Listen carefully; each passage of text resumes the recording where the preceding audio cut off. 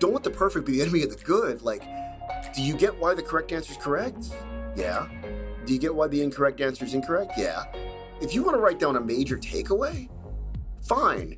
But to do this for every question and for every answer choice for every question is overkill. You're going to exhaust yourself. And the danger is that by the time you've done all this busy work, when there comes a question you really need to put this concentration into, you're not going to have the energy for it. Hello, and welcome to the 7 Sage Podcast. I'm Joe Ping, and today I speak with 7 Sager Jimmy, who scored a 173 on his 2015 LSAT. That's right, 2015, when people still shook hands, and the LSAT was written with a pencil on paper. Jimmy has been teaching the LSAT since then, and we talk about common advice given to students. We also talk about our favorite thing, sleep. No, not just because we're old, but because it's so important for being effective on the test. Okay, without further ado, I give you 7 Sager Jimmy. I have 7 Sager Jimmy here with me. Your handle is Quicksilver on 7 Sager, if I have that right. Jimmy, welcome to the podcast. Thank you. Thank you so much. So first, let's talk about your LSAT scores. Your high score was the June 2015 LSAT, a 173. And you started with a diagnostic of a 147. So I would love to find out how you studied, how much you studied, what you focused on, and how you improved from a 147 diagnostic to a high score of 173. Yeah, I think my first diagnostic was a 147.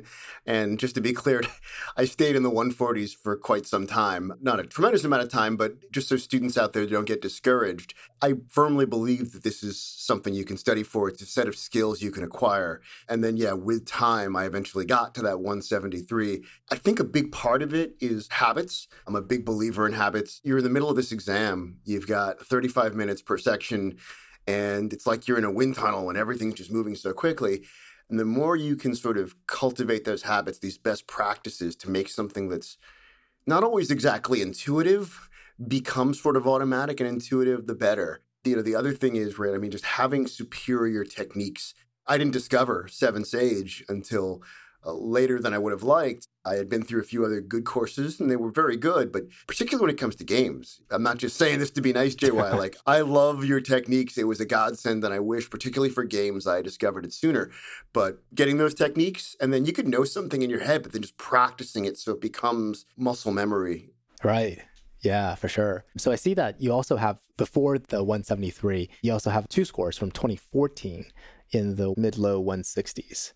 Yeah, I'm actually kind of proud of, as a teacher. I wasn't thrilled about it when it happened because I was shooting for a 170 or higher. My GPA was relatively low. It was pretty low, actually, for getting into a T14 school. It was around 3.0, so I knew I needed to compensate with a higher LSAT score. Right. So I was always shooting for the 170s, especially when I was about to take that first one. I got to the point where I was scoring my PTs in the 170s, so I got that 162, I believe, was the first one, and it's a great score, but it wasn't where I was PTing, and it was a letdown. But I'm a big believer in God's delays are not God's denials. And so I just learned from them and worked a lot harder and thought about what I could do differently. Yeah, I know you and I are LSAT dinosaurs. This is years ago. Do you recall what happened on that 162 exam? Why the actual test score was so much lower than your prep test scores? I don't know if there's one particular thing, but I think there are probably a couple of factors. I think there's just something about being in the real thing. You can, and trust me, I was extremely disciplined about replicating the PT to be just like the day of the test. But there's just something about walking in, we're LSAT dinosaurs, this is pre-flex, walking into the test center, realizing, oh my God, this is the real thing. So I just wonder if there's just a little bit of that. When I look back, I was scoring in the high 160s, low 170s. And I think I've even heard you refer to it as, we want to be in that ballpark, but sometimes you need more of a cushion.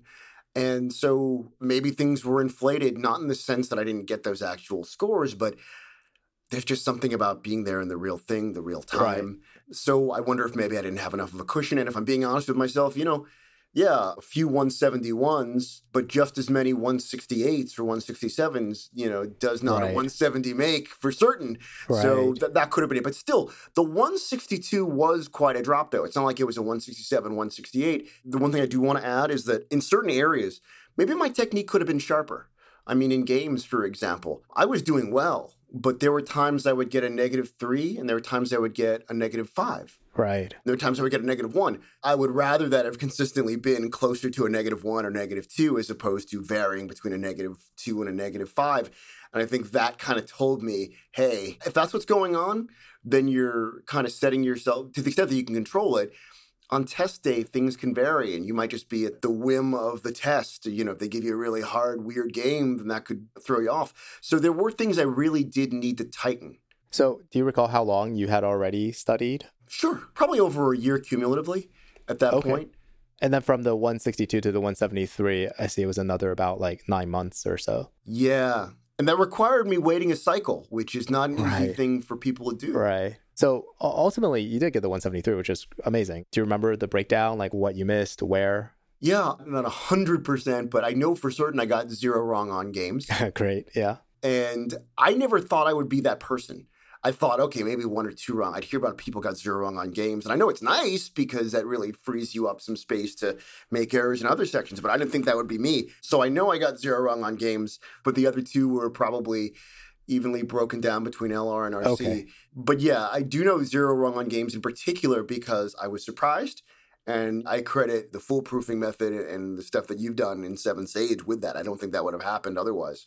Nice. Let's talk about the fact that with a 173, you had really good odds of getting into T14. Did you end up applying? And if so, what happened? Yeah, and I do think it's important, right? Because the name of the game is getting into your target school, of course. And again, just as a reminder, my GPA was lackluster for T14. It was at 3.2, barely, really a 3.0, depending on what LSAT counts. Oh, LSAC, right. LSAC has to adjust. Yeah, right. Like in my case, LSAC actually worked in my favor. It was like just around a 3.0, and then they brought me to almost a 3.2. So I was like, oh, thank you. But still, I was at a disadvantage for the T14. In fact, I remember this pre-law advisor looking at my transcript, and I was talking to her about getting into a school that wasn't even the top of my list, wasn't even in the T14. And she was just like, yeah, all right, well, that's going to be a reach. And she said it sort of casually, broke my heart. Ooh. And so I remember being really down that weekend. But I just said, all right, well, I got my work cut out for me. Let me do this. But going back to your original question, yeah, it took me from a place where that advisor said that, and she was probably right, but I didn't give up. And the LSAT allowed me to get to a place where schools that weren't even probably going to look at me before with my lackluster GPA were now offering me scholarships. So, for example, Duke, Berkeley, Georgetown, got into each one. I would have been lucky just to get in. Not only did I get in, they eventually, each one of them gave me close to a full tuition scholarship. Wow. And I'm saying that to make the point that if there's anyone out there, if you don't mind me saying so, like if there's anyone out there that's, I don't want to like oversell these things. I don't. You know more than anyone how much care and attention goes into this. But this does give you an opportunity to get into schools that maybe you didn't. It's not easy, but you get that opportunity with the hard work. Yeah. So it did open a lot of doors for me that I don't think would have opened otherwise. And special thanks to you and 7 Sage. Oh, thanks. You're saying you didn't want to oversell the power of the LSAT to open doors. You probably can relate, like, because you rightfully point out that it does require more studying than people realize. You want to put in that time. I don't want to make people's expectations crazy, but I do want them to know that it's quite possible. If I didn't do this with the LSAT, there'd be no way. I don't think I'd have those opportunities. I don't think I would have gotten into the T14. They wouldn't have taken my 3.0 GPA and been like, oh, let's take this guy. I needed to show them that something, and the LSAT gave me the opportunity to do that. The path wasn't easy, but luckily I had resources like 7 Sage, and night and day what the outcome would have been. And that advisor that I referenced before, she probably would have been right. Right. For splitters, the LSAT is the chance to get into the door. But you ended up not going to law school. And I wonder if you can talk a little bit about what that decision was like, considering just, how much work and effort I'm sure went into preparing for the LSAT and the applications and all that. Of course, yeah. And thank you for allowing me to talk about that. I know it might seem pretty odd, like, oh, he put all this effort in and then he got these great opportunities and scholarship money and he didn't go. So make no mistake, it was a very tough decision. For me specifically, I guess it was personal. My father had just passed away that summer. He was my best friend and he always inspired me to do well in school. I don't think I would have done anything without having a father like that. But then it got me thinking about things. And I think part of it initially was like, okay, well, it's tough to grieve. Do I really want to start law school at this point? So there was that. And I was going to start at Berkeley. And I literally went to this is embarrassing to give you the details, but so students don't feel so alone out there. I literally went to orientation and was about to start my first week of classes. Then I was just having second thoughts about whether I was ready. I contacted the deans and they were actually very cool about it. And they gave me a 1-year deferral. Okay. So that's how it started. I don't know if anyone decides, I'm going to quit law school. It can be a bit of a process. So I might have, right? But they were very accommodating. So if anyone's out there who's in a similar experience, don't be shy about reaching out. I can't promise they're going to be as charitable as Berkeley was, but they were very kind. But then, the whole process kind of got me thinking about, is this a lifestyle I want? Is this things I want to do? With my dad passing away, it just kind of got me thinking about the kind of life I want and how short life is. And so, this is a decision that I made. It was a personal one, but I decided that, okay, well, all right, let me not go back the following year. Wait, did you ask for another deferral or was that just it? Well, let's be transparent. I did. And they weren't able, they weren't able to grant it. They didn't give you a 2-year deferral. Okay. They didn't give me a 2-year deferral. So, and I want to be transparent about that too. So who knows, maybe if I had asked for it sooner, but it was not an easy decision, but for me, it was the right decision. Now, I could still go. My score is still valid. And there are times when I've wondered, should I have gone or should I go back? And I still have that opportunity. But I'll tell you what's appealing to me is I do like teaching so much. I love teaching. And I kind of get a 2-for-1 in the sense that I get to do something I really enjoy teaching. I enjoy the lifestyle. I enjoy working with students and helping them problem solve. And at the same time, this is kind of silly, but in some small way, the part of me that wanted to practice law, maybe I can kind of live a little vicariously through my students, right? Like I had thought about being a prosecutor, and I had thought about doing public interest work or government service work, or maybe even just working. I had consumer protection was something I was very interested in. So I'm not doing that, but maybe I'm in some way kind of helping a student like me who wants to get into a great law school so that way they have these opportunities and they could do some good work. And if you're not into public interest, that's okay too. I'm happy to help you. I think we need good, honest, kind lawyers out there. But if I could play a small role in helping, these students, in some ways, I kind of vicariously get to satisfy that need of maybe, that I would have had as a lawyer. Yeah. So when did you get into teaching? Was it during the first year that you deferred or earlier, later? Before, actually. Before? Okay. I had taught a little bit when I was in college. I had taught some test prep for the SAT and ACT. And then I had worked for a number of years and I moved out to a different state and a few other things had happened. And I wanted to study for the LSAT. And so it kind of worked out where my full-time job, I actually ended up getting laid off. What happens to us, right? But then okay, cool. And I ended up moving. So in some ways it kind of worked. Fortune kind of favored me because I had this time to devote more time for LSAT study. But then having moved and all those other complications, I was looking for temporary work that would also allow me to study. So I went back to teaching the SAT and ACT. And that was actually quite helpful because it's not the same. I always joke around the LSAT is like the SAT or ACT on steroids. But the idea is that still similar concepts apply and ways of thinking about this apply. So I was kind of teaching at that point. And then on top of it, after my second take, I got a 165, I believe, on my second take, and that qualified me enough to start teaching the LSAT for just some places out there. Not 7 Sage. So not 7 Sage. No, I didn't quite meet your standards, but eventually I got there. Not 7 Sage though. But I'm just kidding. We actually don't have we don't have tutors. You don't have a cutoff? No, well, we don't have tutors, so.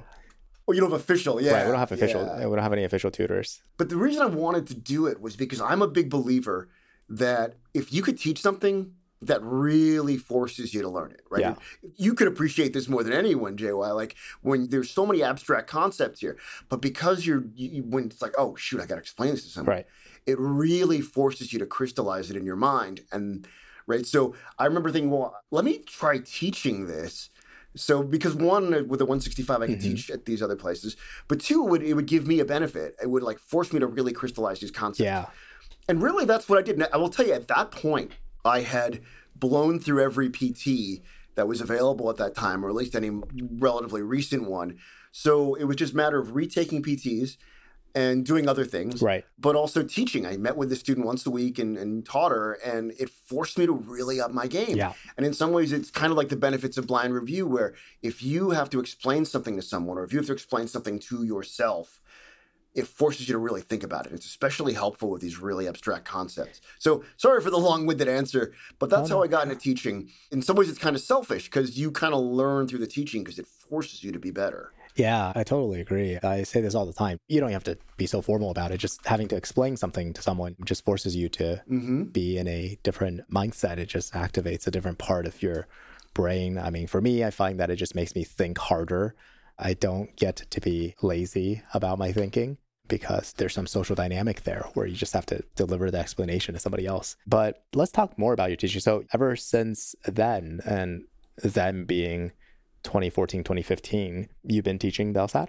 Yes. Great. So you must have a lot of experience to share. So maybe we can start by talking about what is the most common mistake that you see LSAT students make? So there are a few, and by the way, it's not like we're looking to find these mistakes and point fingers, right? It's more like, oh man, I feel for you. I want you to not do this so that way you could get to your score. If anything, it's, empathy and caring and wanting to see you improve so you're not wasting your time. I'd say one of the biggest ones that comes to mind now is busy work. I do notice that a lot of the work people do just doesn't give them a ton of bang for their buck. So, for example, I've seen students that are like, oh, I got this question wrong. Let me rewrite everything I can why the answer choice that I picked was wrong, why all 4 answer choices are wrong, why the correct one is correct. Don't get me wrong. All those things are valuable. In fact, I think, you talk about the importance of knowing why what's correct is correct and why what's not correct is not correct. Don't get me wrong, but to write it out for every question you've gotten wrong or were the slightest bit uncertain about, I think sometimes can be a lot of overkill. And I have students come to me, and blind review is an amazing tool, but people do this a lot with blind review. They'll be like, man, I put in 4 days with blind review and I'm exhausted. I don't feel like I got much out of it. And I find that they're just doing this overkill. And I say, look, don't let the perfect be the enemy of the good. Like, do you get why the correct answer is correct? Yeah. Do you get why the incorrect answer is incorrect? Yeah. If you want to write down a major takeaway, fine. But to do this for every question and for every answer choice for every question is overkill. You're going to exhaust yourself. And the danger is that by the time you've done all this busy work, when there comes a question you really need to put this concentration into, you're not going to have the energy for it. And students tend to do this a lot in a number of ways. I've seen students say, well, I think I might be flagging too much. And so they'll flag for blind review. So instead of blind reviewing, maybe there were 7 questions in a section or 5 questions in a section that they were reasonably uncertain about. They'll say, oh, well, I'm 0.03% uncertain about this. I'm exaggerating a little bit, but to make my point, so I'm going to do this one. So they end up, instead of, there were maybe 7 questions they should have blind reviewed, maybe they'll do 15, And then I've had students that will be like, well, shoot, now I'm doing 15. So I just decided to blind review every question. And again, I respect the process, but I worry if it's not the biggest bang for your buck, if it's not sustainable. And I've seen that happen a lot lately. Okay, so if I understand correctly, the concern here is that, let's say you have a student who is blind reviewing, or maybe even after the blind review, just doing a thorough in-depth analysis or performance on, say, an LR section, and maybe she has 10 questions that she wants to really get something out of. And you're saying that not all 10 questions are of equal priority, right? So that level of really in-depth analysis where you're writing out your reasoning for everything, for the stimulus, for the right answer, for the wrong answer, is helpful, but also carries the cost and risk of burnout. So if you're doing that for every single question and it becomes unsustainable, you're worried that they will then be burning themselves out on potentially the low priority questions. And when they get to the high priority questions, they're just out of steam already. And so that actually cuts against their goals. Yes. Yeah, you said it way better than I ever could. But yeah, the idea is that they're not prioritizing. This could happen in many broad ways. If you're taking the LSAT, you tend to be a pretty driven, hardworking person, Right. which is wonderful. I mean, I'm sure you can relate to this. I can relate to this. I was taught the value of hard work, but I feel like in some ways it can work against us. It's like, oh, I got to do this, I got to do that. And so it's like, I don't want to leave any stone unturned, which, I mean, that diligence is an admirable quality. I love it. But I've seen it work against a lot of students because they'll try to do everything under the sun. But then, like you said, you risk burnout. It's not sustainable. And you don't, even if you try to do a lot of things, prioritize your energy for the things that are give you the most bang for your buck up front. That way, if you do run out of energy, you've at least got the stuff that's going to give you the bigger bang for your buck. I'll see students who they don't get the results they want up front. These things take time. It's not this linear jump all the time. Then they'll think, okay, what am I doing wrong? Which is cool. I want you to think about what you're doing wrong. Get specific, learn about it. But then they'll think, oh, I got to work harder. I got to do more. Let me go out and get this other book. Let me go out and get this other resource. Let me buy this whole other course. And I have to confess, as a student, there were times I was tempted. I'm like, oh, let me go out and get this other book. And then I realized, wait a minute. What am I going to do? Read 500 pages of this other book when I've already got this great course and all this stuff? And maybe I just need to fine tune and target my approach. So I think a lot of times students understandably, they're like, I'm just going to work harder, which I respect. But maybe take a little bit of time and step back for a second and say, wait, let me get specific. Are there areas that I could prioritize? Maybe the resource I'm using is fine, and I just need to kind of dig a little bit deeper and get specific. Maybe I don't need to, do 20 questions of blind review. Maybe I can just distill it down to the 7 or 10 where I really was uncertain. So again, I just think it comes back to prioritizing rather than trying to drive yourself nuts doing everything under the sun, which I don't think is sustainable.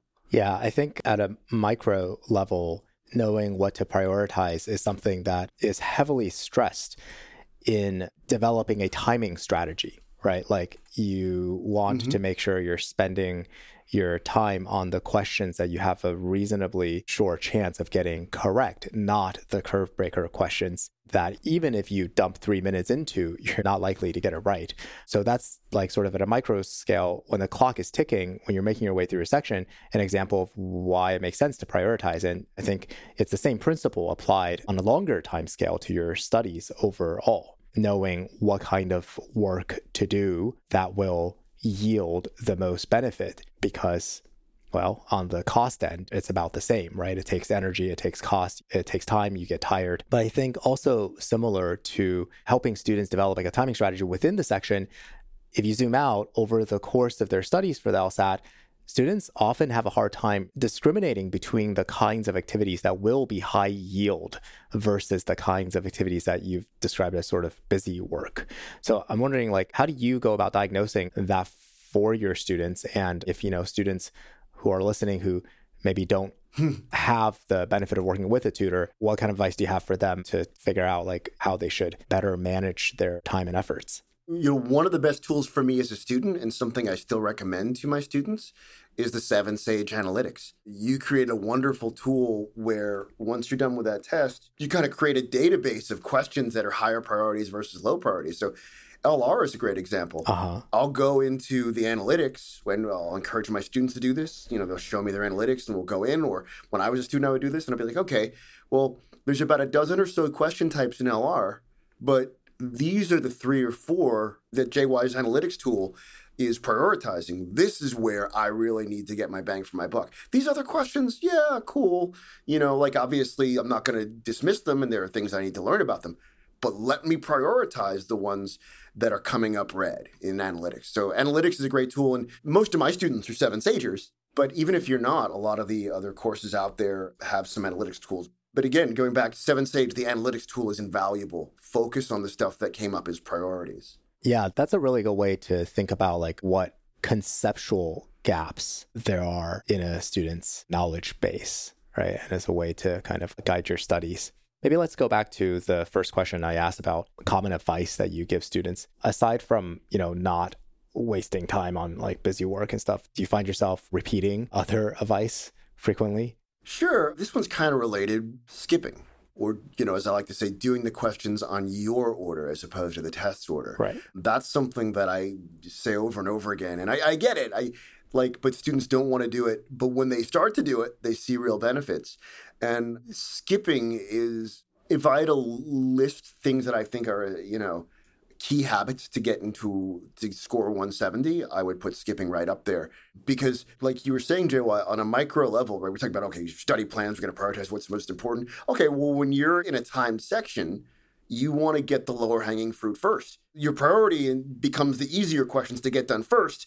And then the more medium ones, you're sort of like, I'm going to butcher the word, triage. Is that what they say when you're going in, right? You're doing some level of triage where it's just like, okay, let me get the lower hanging fruit first. Let me get the easier one, the less easy ones. Let me get the medium ones and then get to the harder ones. Because, right, if time's going to run out, I'd rather you get all the easier ones in than otherwise. And students, for a number of reasons, are really not as inclined to skip. And I think you might appreciate this. The phrase that I give to students is, skipping is not quitting. I say, like, that should be your mantra. Skipping is not quitting. Because there's this idea, like I was saying before, the psychology of someone who's studying for the LSAT, like wants to be a lawyer. You have all these admirable qualities. You're hardworking, you're driven, you're not quitters. And we often conflate skipping with quitting entirely. And yeah, is there a chance you won't get back to the entire question? Certainly. If you're going to run out of time, I'd rather you not get back to a question that was giving you a hard time than miss out on questions that were lower hanging fruit. And then on top of it, I would argue that you get to a place that I was in where a good chunk of the time, you're actually able to get back to those questions you skipped. But now you're coming back after having done the lower hanging fruit. So psychologically, you're in a better place. You're more confident. You can think clearly. You've also had some time to let what rattled you get out of your system. And maybe, who knows, maybe your subconscious mind has sort of like figured something out, or you'll see a question differently. But one of the biggest things I could say to people is just, it's one of the best things you could do. I just say it over and over again. In fact, today I was talking to a student earlier in a session about how one of the big things, but I feel like a common denominator between consistently scoring in the mid-160s to breaking that 170 mark is just being disciplined about skipping or prioritizing questions and not feeling like, oh, I've got to do this in the order in which LSAT gives it to me, because you don't. You have to stay within that section, but you can do it on your time frame. Mm-hmm. If you do it on their time frame, as I always say, like, there's so many questions that they're putting before others to try to trip you up. So they can't dictate the order of the questions. They can dictate the section, but you can do it on your order, not theirs. Mm-hmm. And it's much more empowering. Yeah, I totally agree. Let's say you get a student who understands what you're saying theoretically, understands the economics of this, right? That it's about marginally what you can gain for every minute you spend. But that student has a hard time putting this into practice. What do you do with a student like that? How do you help them actually put into practice the technique of skipping around? Sure. I do want to say real quick, though, that it is important to really get the theoretical up front. That way you sort of light a fire under them and you say, hey, listen, you want to improve your score. This is the way to do it. Oh, for sure. Because I think a lot of people are afraid. You need that push because it's just like there's this real skepticism people have for a number of reasons.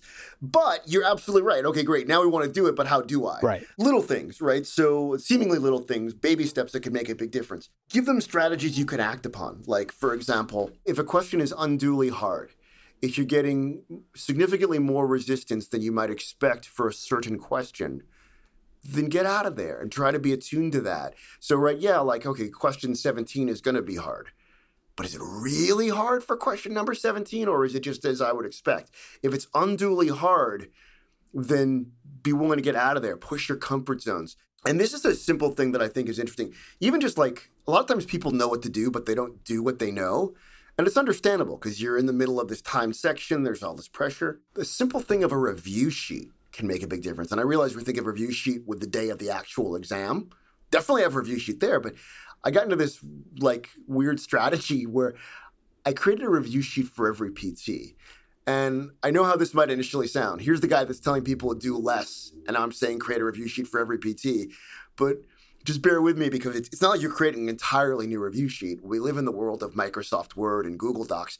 You can just, create a review sheet on Microsoft Word or Google Docs and then just update it every PT. But the point is, the things I want to remember, right? Like, hey, don't be afraid to skip. Or, hey, if you're getting significantly more resistance than you might expect, or a question is unduly challenging than you might expect, push your comfort zone to skip. Sometimes just looking at that, in a few minutes before on a review sheet, before you jump into the PT, that can be the little push that you need. So as an overall, anything, anyone who's listening out there, if there's something that you're like, gee, I need to do this, but I keep forgetting to do it when I've got a million things to keep track of in the middle of a section, try this evolving review sheet approach. Sometimes just looking at that as a reminder can help. Even just strategic skipping. By contrast, right, the original thing I just said, if you're just getting any resistance, no matter what question type, if it's unduly hard, then skip, right? But the other thing is, okay, well, maybe I can kind of have a template for how to skip. So for example, in games, one thing that I swear by is local before global. Like that is a form of skipping. You've got a very specific category, but for anyone who's out there that's listening, right, local questions are the ones that, and Joe, I would say, right, they give you new information. They give you a new clue. They say if, they often start with if Q is in spot 3, if R is in group 4, right? They give you that new piece of information. Obviously do the first question first, right? But once you've done that typical first question first, prioritize the local before the global. That way it gives you something to do. I personally think it's effective for a bunch of reasons. But I think part of the reason that, and I think you might be getting at this, JY, when people are afraid to do it, is part of it just like, okay, I'm pushing my comfort zones here. I'm not sure. I know I want to skip, but I'm afraid to. They don't really have the how. So if you've got something like sort of a specific category of when to skip, that can help. For me, local versus global is a great example in games. In reading comp, if you know that there are certain question types that tend to give you a hard time, for example, inference questions or questions that ask you about the author's opinion, this doesn't mean that you don't do them, but maybe you'll deprioritize them. Do some of the questions that are easier for you first. Another example, going into LR, right? Especially using analytics. I say most people that use Seven Sages course and have been looking at analytics, they have a sense of what question types give them a harder time. Oh, maybe it's necessary assumptions. Maybe it's most strongly supported. Hey, you can say to yourself, I'm going to be prepared to skip or open to skipping more if I get a question type that tends to be harder for me, at least where I am in my studies right now. So if you give yourself that heads up and you're prepared on like certain types of questions to skip, that can be helpful. That way you have sort of a how, something practical to do. You have a game plan, and that can kind of ease you into it. Be prepared to push your comfort zone. It's not an easy thing to do, but like the more you push your comfort zones, you're going to see results. You're going to realize, oh, okay, this worked out better. Cool.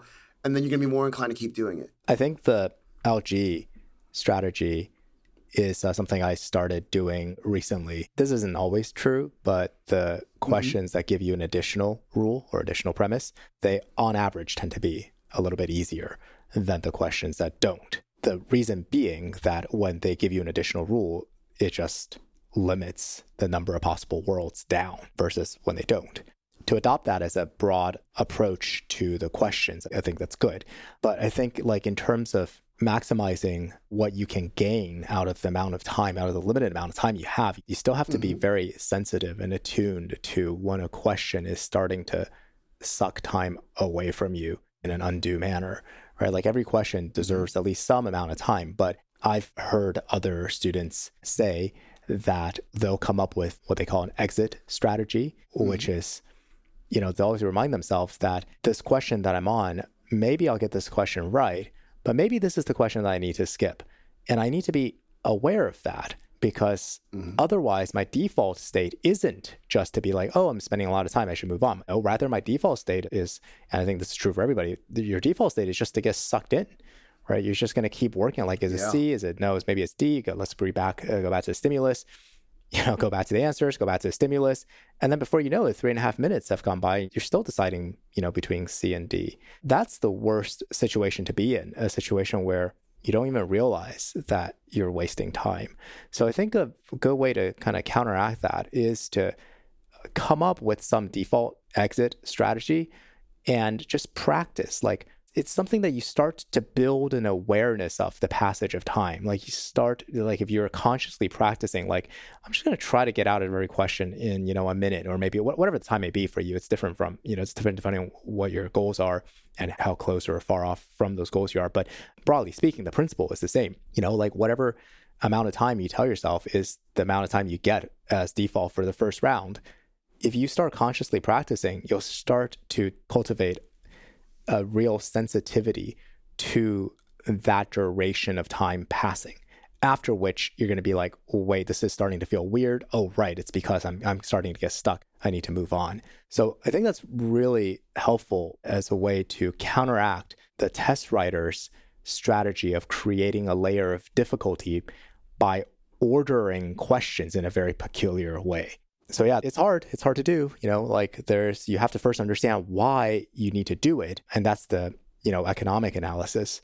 And then after you understand that, you still need to be able to actually implement it and execute it. And that has a lot to do with just kind of training yourself to be sensitive to the passage of time as your mind is engaged with, all these logic puzzles. So yeah, it's pretty challenging, but definitely a lot of rewards for people who are able to be successful there. You do kind of want to develop sort of a rhythm or an internal clock, if you will. I mean, part of it is, okay, maybe I'll just try to give myself X amount of time, but then eventually that becomes automatic and you kind of get a sense of it. And it is a bit of trial and error, but you want to give yourself the freedom to have that trial and error. And then even the psychology of it, just to go back to that, right? If you say to yourself, it's there's that whole sunk cost thing where it's okay, I invested a minute in it. On the one hand, right, okay, or invested X amount of time into it. Maybe I invested this amount of time. Now, the truth is, you and I know that, great, I'm glad you invested this time, but you don't want to invest even more time. You don't want to, as I like to say to my students, you don't want to throw good time. What is it? Mm-hmm. Throw good money after bad. You don't want to throw good time after bad. I hope I'm not butchering it too badly. But, right, yeah, I invested this time. Does that mean that you should invest more in it? It's very counterintuitive, but it's really important to push your comfort zones on that. It's going to feel weird. It's going to feel uncomfortable. But so many things where we get better, whether it's lifting weights or just anything, right? You grow through getting uncomfortable. It's how you get better. I think a lot of students, when they're confronting, it's there are these obvious situations where sunk cost is no brainer. If you're going to the grocery store and then halfway there you realize, oh, actually it's Sunday, grocery store is closed. Nobody would actually finish the walk to the store, right? They would just turn around right away, right? But see there, the reason why nobody commits the sunk cost fallacy, because there's certainty. You know that if you finish the walk, you're wasting your time. But I think so many situations where people commit the sunk cost fallacy is when it isn't certain yet. You've already dumped a minute and a half into question 17. And, if I tell you for certain, no, this question is foreclosed to you, no matter how much time you spend, you're not going to get this point. Well, then every single person, easy decision, right? You just move on to question 18. Problem is people don't know that, right? And in this state of uncertainty, you're thinking to yourself, well, I've already spent a minute and a half. Maybe all it takes is another 30 seconds and I'll figure this out. Maybe all it takes is another 40 seconds, right? That kind of thinking is looped, right? Because another 30 seconds goes by. You're thinking, well, now I've spent 2 minutes. Maybe all it takes is another 30 seconds and I'll get this question right. Which is why I think it goes back to making sure you construct for yourself an exit strategy on round one for these questions. Just tell yourself, I get X amount of time, whatever X might be. Once that time hits, you just got to move on, right? That's it. You just got to move on. We're hoping to analyze the data that we have with student results, but to be able to, so that I can speak more precisely about this, but I have a hunch that the best indicator of whether or not you're going to get a question right, and when I said indicator, I meant to say predictor, of whether or not a student's going to get a question right is how much time they spend. I have a hunch that if a student spends over a certain amount of time on a question, their odds of getting a question right drops precipitously. So I don't know if my hypothesis is true. Hopefully the data will reveal it. And I'm sure even if it is true, that amount of time is different depending on what students. For some students, it might be 45 seconds. For some students, it might be a minute 30. But I think that data will be kind of useful, if for no other reason than to just really drive home the point. Look at this data. This is your data, right? Look at the questions on which you spent more than 90 seconds. Do you see your odds of getting those questions right? It's below 10%. Right? Think about what else you could be doing with that time, right? And the answer is getting other questions right. Questions that maybe you didn't even get a chance to get to, or maybe questions that you could have spent a second round on, right, to improve your odds. But anyway, we're kind of doing the data analysis there, and hopefully it'll yield some results. I like your hunch, and I'd be curious. I can't wait until you get it. I think you're right. The only thing I would say is maybe, I think it could also vary a little bit depending on the question type. I mean, maybe there's some question types, or depending on where it is in an LR section. If it's question number 18, it's probably going to take me proportionally longer than it would for question number for sure. 8. But I think that's baked into what you're saying. But yeah, just overall, the longer you put in, accounting for question difficulty and whatever, then yeah, you are far less likely to get it. Yeah, me too. I wonder what we can do with it. I mean, hopefully something useful, something actionable can come out of it for students to adjust their prep. There are a certain group of people that once you get into the idea of it, right, like, okay, maybe I should skip, but it's like I'm afraid to.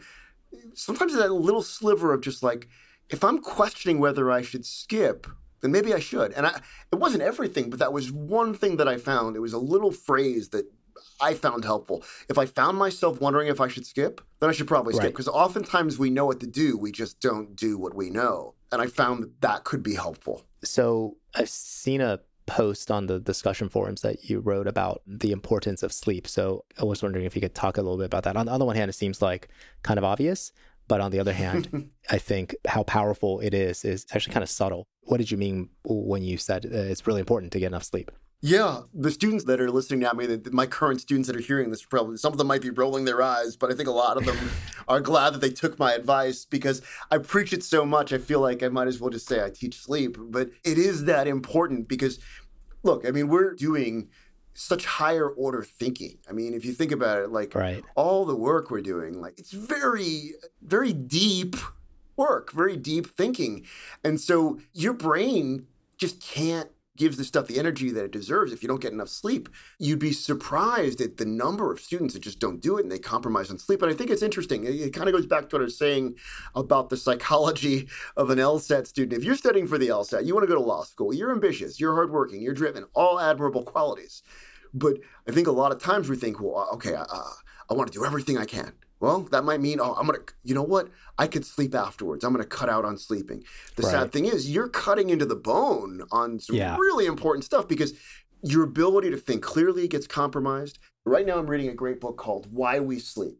And, I've which you might be familiar with. Yeah, like I recommend both of these. I recommend Power Sleep, which was written back in the day, which is really good. But Why We Sleep is sort of like the newer version. And that one's also available on audiobook. And that one, this professor at the Berkeley Sleep Labs, he's the one that writes it, Matthew Walker. Yeah. And he actually teaches a very popular course on sleep at Berkeley, if you're a Berkeley student who's listening to this.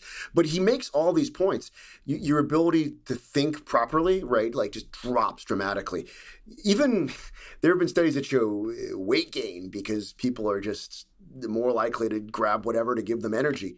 I think there's also defining sleep because people think, oh, it's not about like enough, right, sleep to get by. Like people think, okay, 5 hours, 6 hours, I can get by.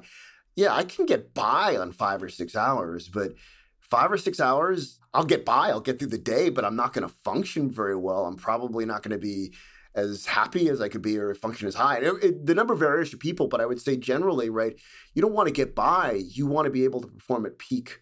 I would say for me, it's at least 8 hours. I think for most people, it's at least 8 hours.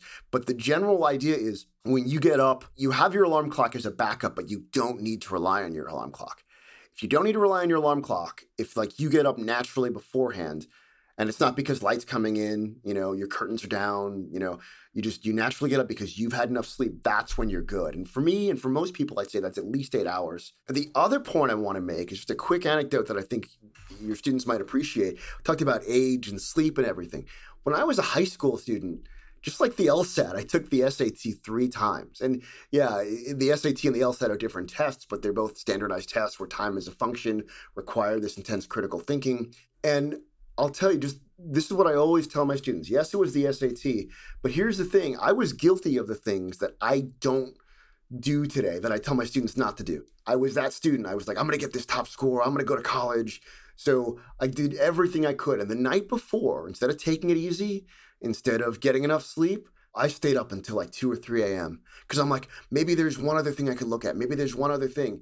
And it exhausted me. And then when I'd go to take the exam, I scored well, but it was nothing near where I wanted or where my PTs were when I was studying for the SAT. So I think the first time I got a good score, but it wasn't anywhere near where I wanted. And I kept wondering, what's wrong with me? Why is this not happening? Took it a second time. Same thing, got the same results. It was good, but it was nowhere near where I was targeting or anything like that. Now, what I didn't realize is that this workaholic in me was not allowing me to get the proper sleep to perform. Well, third time, by pure accident, I was like, at this point, I don't think my score is going to change. I was pretty demoralized. I'd signed up for it.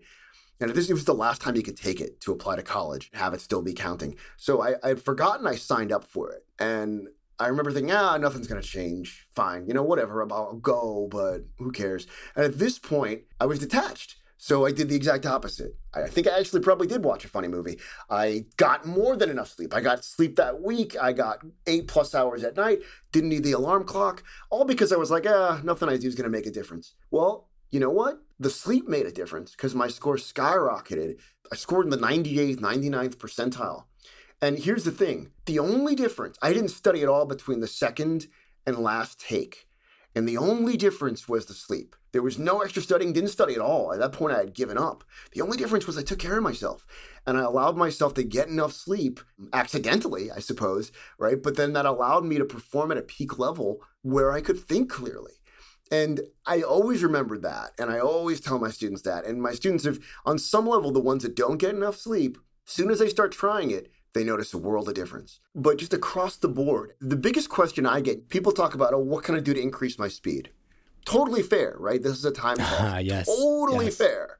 But as you may agree, JY, it's not as simple as speed. I would argue it's more about having efficient and effective techniques. And it's more about being efficient and effective. But if you put that aside, though, in terms of pure speed, I think it's fair to say when you don't get enough sleep, your processing speed drops dramatically. Yeah. I know I've seen it. I preach this. I try to do it every day. And I'm not, at this point, I'm just teaching the LSAT, but I think it's vital to just getting the most out of your day. But there are days where it happens that I just don't get enough sleep. And I feel like my IQ just drops. And you sounds like you can relate to it. I bet everyone out there can relate to it. But the sheer level, like, you think about the minutiae we get into, like the abstract thinking that's involved, and do it in a certain amount of time, you are really putting yourself at a disadvantage if you don't get enough sleep. And it's not just about sleeping before the exam or the PTs, but you want to consistently get that sleep so that way you're not like at a sleep deficit when you go to take the exam or a PT, and also that you can study effectively, right? It's not just like I want to do it the day before a PT or the day of the exam. I'm not going to be able to get the most out of my studies if I want to sit down and study for a few hours, during a certain day of the week. If I don't sleep the night before, I'm not going to be effective. Yeah. No, I think it's super important. I remember Matthew Walker talking about one study that tested subjects' performance on a series of cognitive tasks when the subjects had been deprived of sleep. And the results show that it was comparable to them having, had like 2 or 3 drinks, right? So like, obviously, for something as demanding as LSAT, you don't want to be taking the LSAT drunk. As a general rule, I'm sure somebody out there can get away with it. But also, I feel like it's just more obvious that sleep is important the older I get.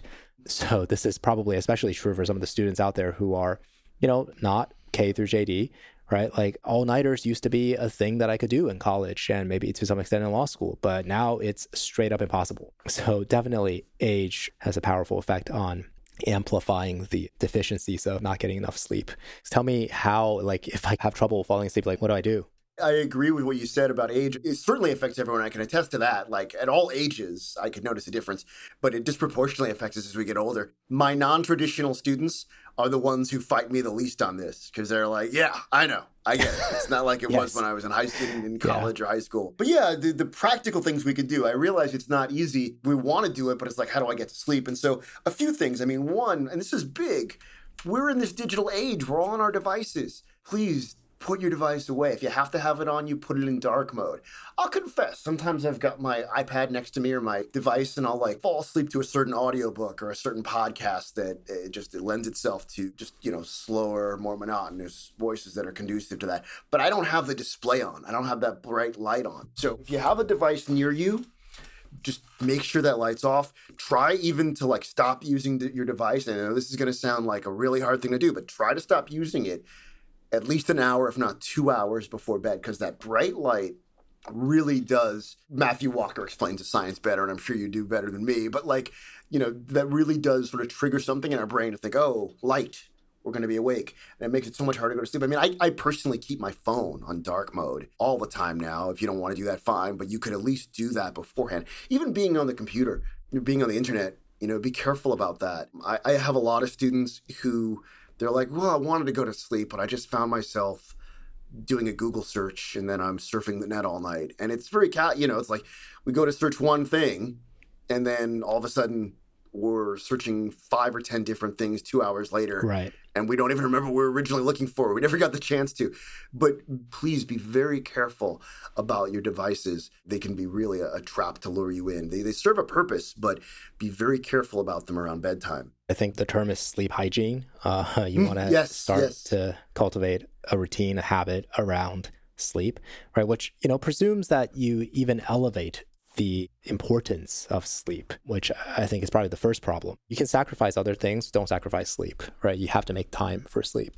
So once you realize that, then it's about, developing good routines, right? Around bedtime, light especially. Like that's probably the biggest culprit, is just artificial light from your computer, from your smartphone, from wherever, that signals to your brain that it's still daytime, that it's not time to wind down. But yeah, sleeping was something that was very difficult for me until, I guess, for like 5 or 6 years now, I've been pretty good about it. Prior to that, I think it was mostly because I had a hard time falling asleep. Mostly, I think, because I just had terrible sleep hygiene. But now, every night, the routine is the same, right? Lights out at least an hour before falling asleep, and I just read. I read on a Kindle, but the light setting is very low on the Kindle, and I put it in the flip mode where the background is dark and only the words are lit. So yeah, sleep hygiene and routine, super important. I was never a natural reader. Read for the LSAT, read for school, but I've fallen in love with reading again. Maybe it's COVID. I don't know what it is, or just preaching this to my students. I would start, if I take an actual book, because for the sake, I literally got into it because I was like, well, this will help me fall asleep because it is what it is. It forces you to focus, but then it's just conducive to sleep. I'll often tell students, if you're going to go the Kindle route, totally cool. Just like JY says, watch that light, do the reversal thing. But I'll force myself to get actual books.